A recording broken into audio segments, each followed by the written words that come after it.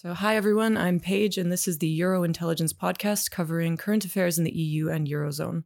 I am back in Oxford and joined by Wolfgang and Suzanne, directors of Euro Intelligence. Today we are talking about the European Council. The Lithuanian ambassador to the EU described it as more about long throws than slam dunks. He said it's the end of the quarter, not the game, but Boris Johnson, no deal. Wolfgang, do you think that's actually what happened today? What's going on with Brexit right now? No, it's not that it happened today, but what clearly happened is that the UK is throwing the ball back to the court of the EU. The EU said didn't set a signal for the negotiations, and the UK said, okay, in this case, there's no point to it. Now, Johnson didn't actually say that. He just basically said, we're going to prepare for no deal, and in the meantime, we keep talking. But his spokesman this afternoon said that there is no point in the negotiations continuing. So they hardened the line.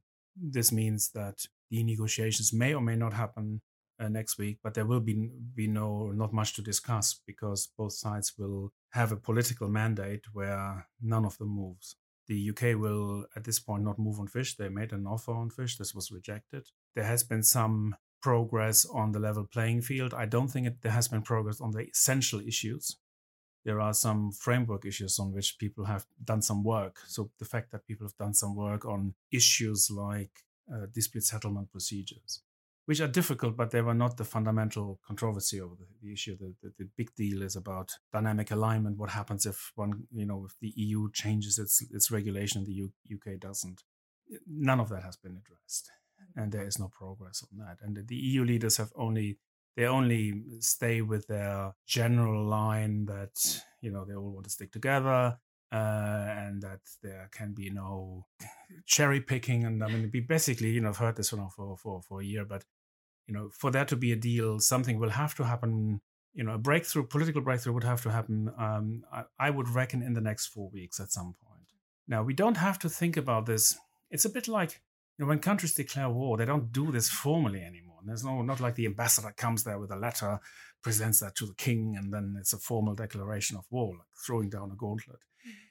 A trade negotiation doesn't end because somebody declares it to be over. What the way towards no deal, if indeed that is the case, and I'm still not willing to predict that, but if indeed no deal is the outcome, it's clearly a possible outcome, then it won't be declared. They will just run out of time. They will just run it down the road, and it's basically there will come a point at which a deal is no longer possible. Well, you did predict today one of two outcomes, though, that Boris Johnson would pull the plug, or, like you said, that he would just kind of extend the negotiations. The third option, as Brexit Twitter kind of pointed out and tried to argue unsuccessfully, was that there would be a compromise and a deal. Whose statecraft failed more in this situation? Who had a bigger faceplant today, the EU or the UK? I think, as so often in these negotiations, the two sides misjudged each other. The UK misjudged something this week when they thought that by signaling that it could extend the talks, it thought that the EU would take this as a concession or as a warming. The EU, on the contrary, took this as a weakness and hardened up and basically came up with all this. There was this briefing by one EU official who said the UK will ultimately always come around. They always lose in negotiations. Yeah. It's like, talking to the UK is like getting children to eat their vegetables. Yeah. It has, there is a certain contempt in this, and also in the language, also in Macron's press conference, when he says outright that the UK needs this deal more than we do. We are at the position where people think that that the other side will fold or will necessarily fold. And I think that is a mutual miscalculation. Mm-hmm. The French have a very strong position with fish. They have signaled very clearly that they're not giving up on that.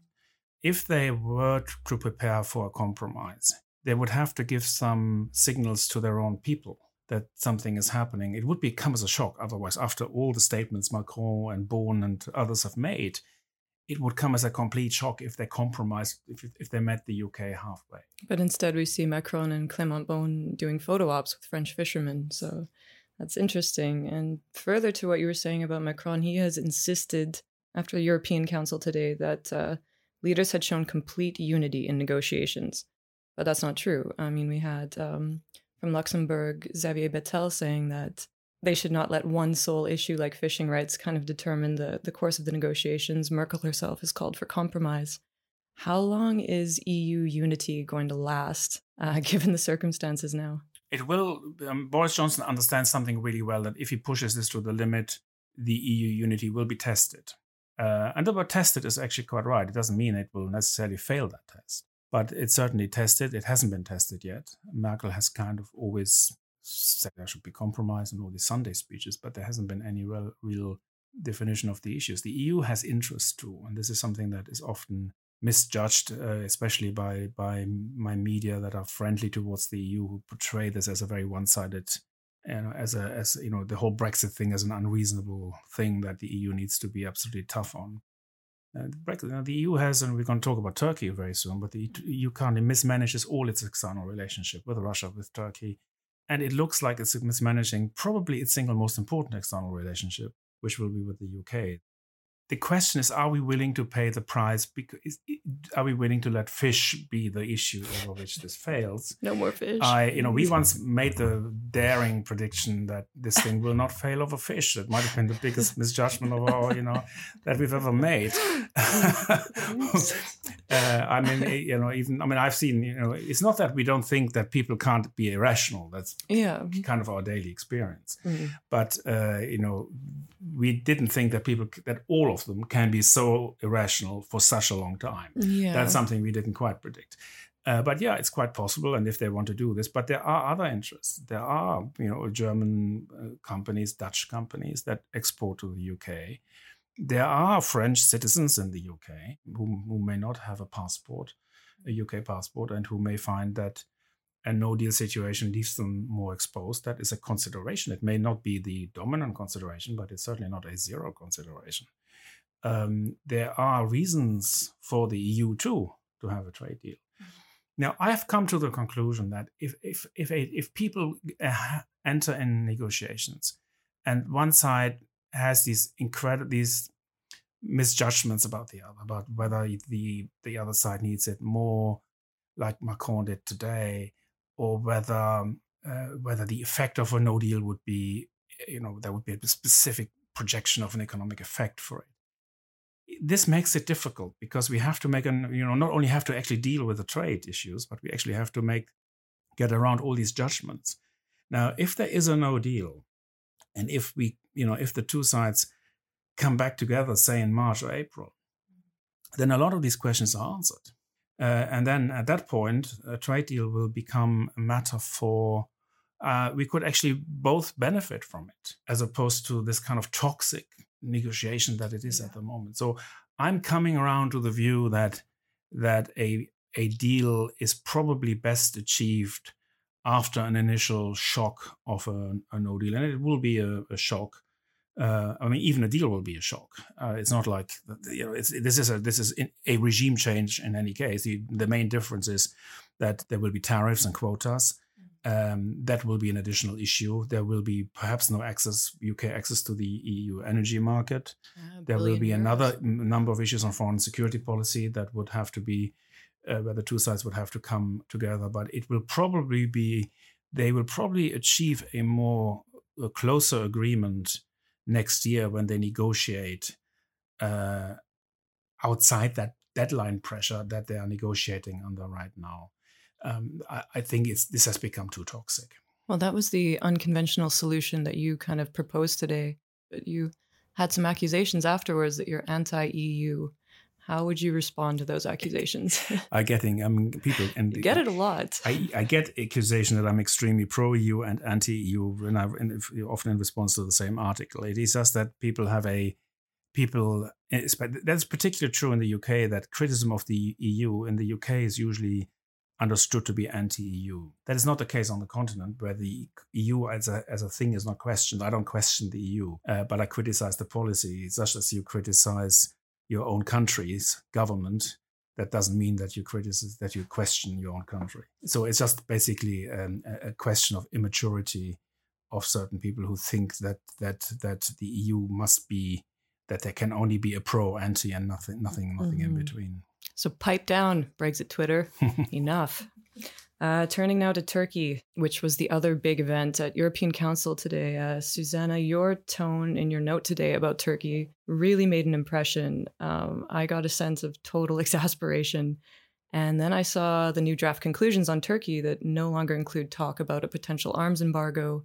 There's a bit of a dispute right now, a bit of back and forth over whether a one-week ultimatum for Turkey to pull its ship out of Greek waters was removed from these draft conclusions. Merkel has said that Turkey's provocations are regrettable, but nothing has really come out of this European Council summit apart from them reaffirming what they said last time. So were you surprised when you heard about these draft conclusions? What are your thoughts right now on the EU's approach to Turkey? I was not at all surprised. To be fair, that they said before that Turkey was not really on the agenda officially, so it wasn't really prepped. On the other hand, it would have been a good occasion to actually mark this and say, put out something that shows the EU is ready to act, and that was absolutely absent. Saying that the provocations are regrettable is cynical in a way, isn't it? She said, like, focus on the positives. She was like, let's focus on the positive. But like, this what is positive I think, right now? This is, I think, where the EU misjudgment comes from. It's taking a very rational approach towards negotiating with Recep Tayyip Erdogan, but you can't rationally negotiate with him because his strength is not in rational negotiations. His strength is emotionally, and he's playing the European leaders big time. If you understand how he's manipulating and how he's pulling the strings by doing a little provocation there, not enough to get him really, really into trouble, but just enough to get everyone on the toes. He's trolling them. Yes, he's trolling them. And then they can't really catch them in flagranti. But they are also bound by their own words and by their own kind of logic. So what do you think is the outcome here? I mean, you were writing again about red lines today. I keep asking this question, but is there any red line that Erdogan could cross apart from, kinetic conflict that would actually force the EU's hand? Or do you foresee this situation dragging on until either he's not in power anymore or... I don't know. I mean, what's the solution here? I mean, if you look at Greece and Turkey and the relevance for the European Union, I would say that Turkey is more important for the EU than Greece. It's a burn to Greece, though. I mean, yes. I mean, Greece gave us democracy and it gave us a history. Yes, but it's small compared to the significance that Turkey has in the Middle East as the country between Asia and Europe. And the geopolitical leader whom Erdogan himself made himself to. So the lack of foreign policy strategy, this is the problem. If you're entering that room and you're squeezed between US and Russia and have then Erdogan imposing himself as the new regional Khalifa, then this is a real problem because they don't really have, without a strategy, you have no moral ground to stand on. And it's not really about sanctions. It's not really only about that. It's really a bigger picture. And as long as we don't get that foreign policy strategy on Turkey right and on the ground, there will always be these value judgments that sort of keep us trapped into time frame or whatever consensual things or these overlapping issues, refugees on the one hand, sanctions on the other. Is this about drilling rights in the Mediterranean? Yes or no? All these overlapping subjects help Erdogan to play us. It seems like there's no end to it. That was actually, I'm glad you mentioned refugees though, because that was another thing that struck me about your note today was how Erdogan uses refugees and this, as we've mentioned before, this pact with the devil. Would throwing money at the problem make it go away, or are we beyond that point? I mean, if the EU was to drop, another few billion euros on Erdogan, would that shut him up? Would that get the boat to go away? Or is it, is this more of kind of a, I don't want to say existential, but more of a high stakes battle for him than something that's just money to keep refugees in Turkey's borders? I don't think that Erdogan is motivated by money. Yes. His vision is a new Turkey empire, and that crosses from Africa to Asia. Yeah. And this will not be stopped or in any way. I mean, it's like sugarcoating something. And yes, he takes the refugees as hostage, and he uses them. And he, on the one hand, he pretends to be the protector. On the other hand, he uses them to signal to the EU, well, you can't mess with me, otherwise I'll send you all the refugees. Yeah. I mean, one of the consequences of his politics, if he were to put money in it, we just give another sugar cane. It's like sugar addiction, and then next time he will show up and ask something else. So he's the one that needs to eat his vegetables, but no one can figure out how to do it. Erdogan, jerk. Okay, well, once again, we end things on a very positive note. Thank you both for joining me for this week's podcast, and stay tuned because next week, what are we doing next week? Do we know what we're talking about next week? We have no clue what we're going to talk about next week because next week hasn't happened yet. Do we know? Do we know what happened with Brexit? Look ahead. We don't. Yeah, that's true. So a lot of movements can happen. Yeah. Okay, well, just stay tuned and join us next week. Until next time.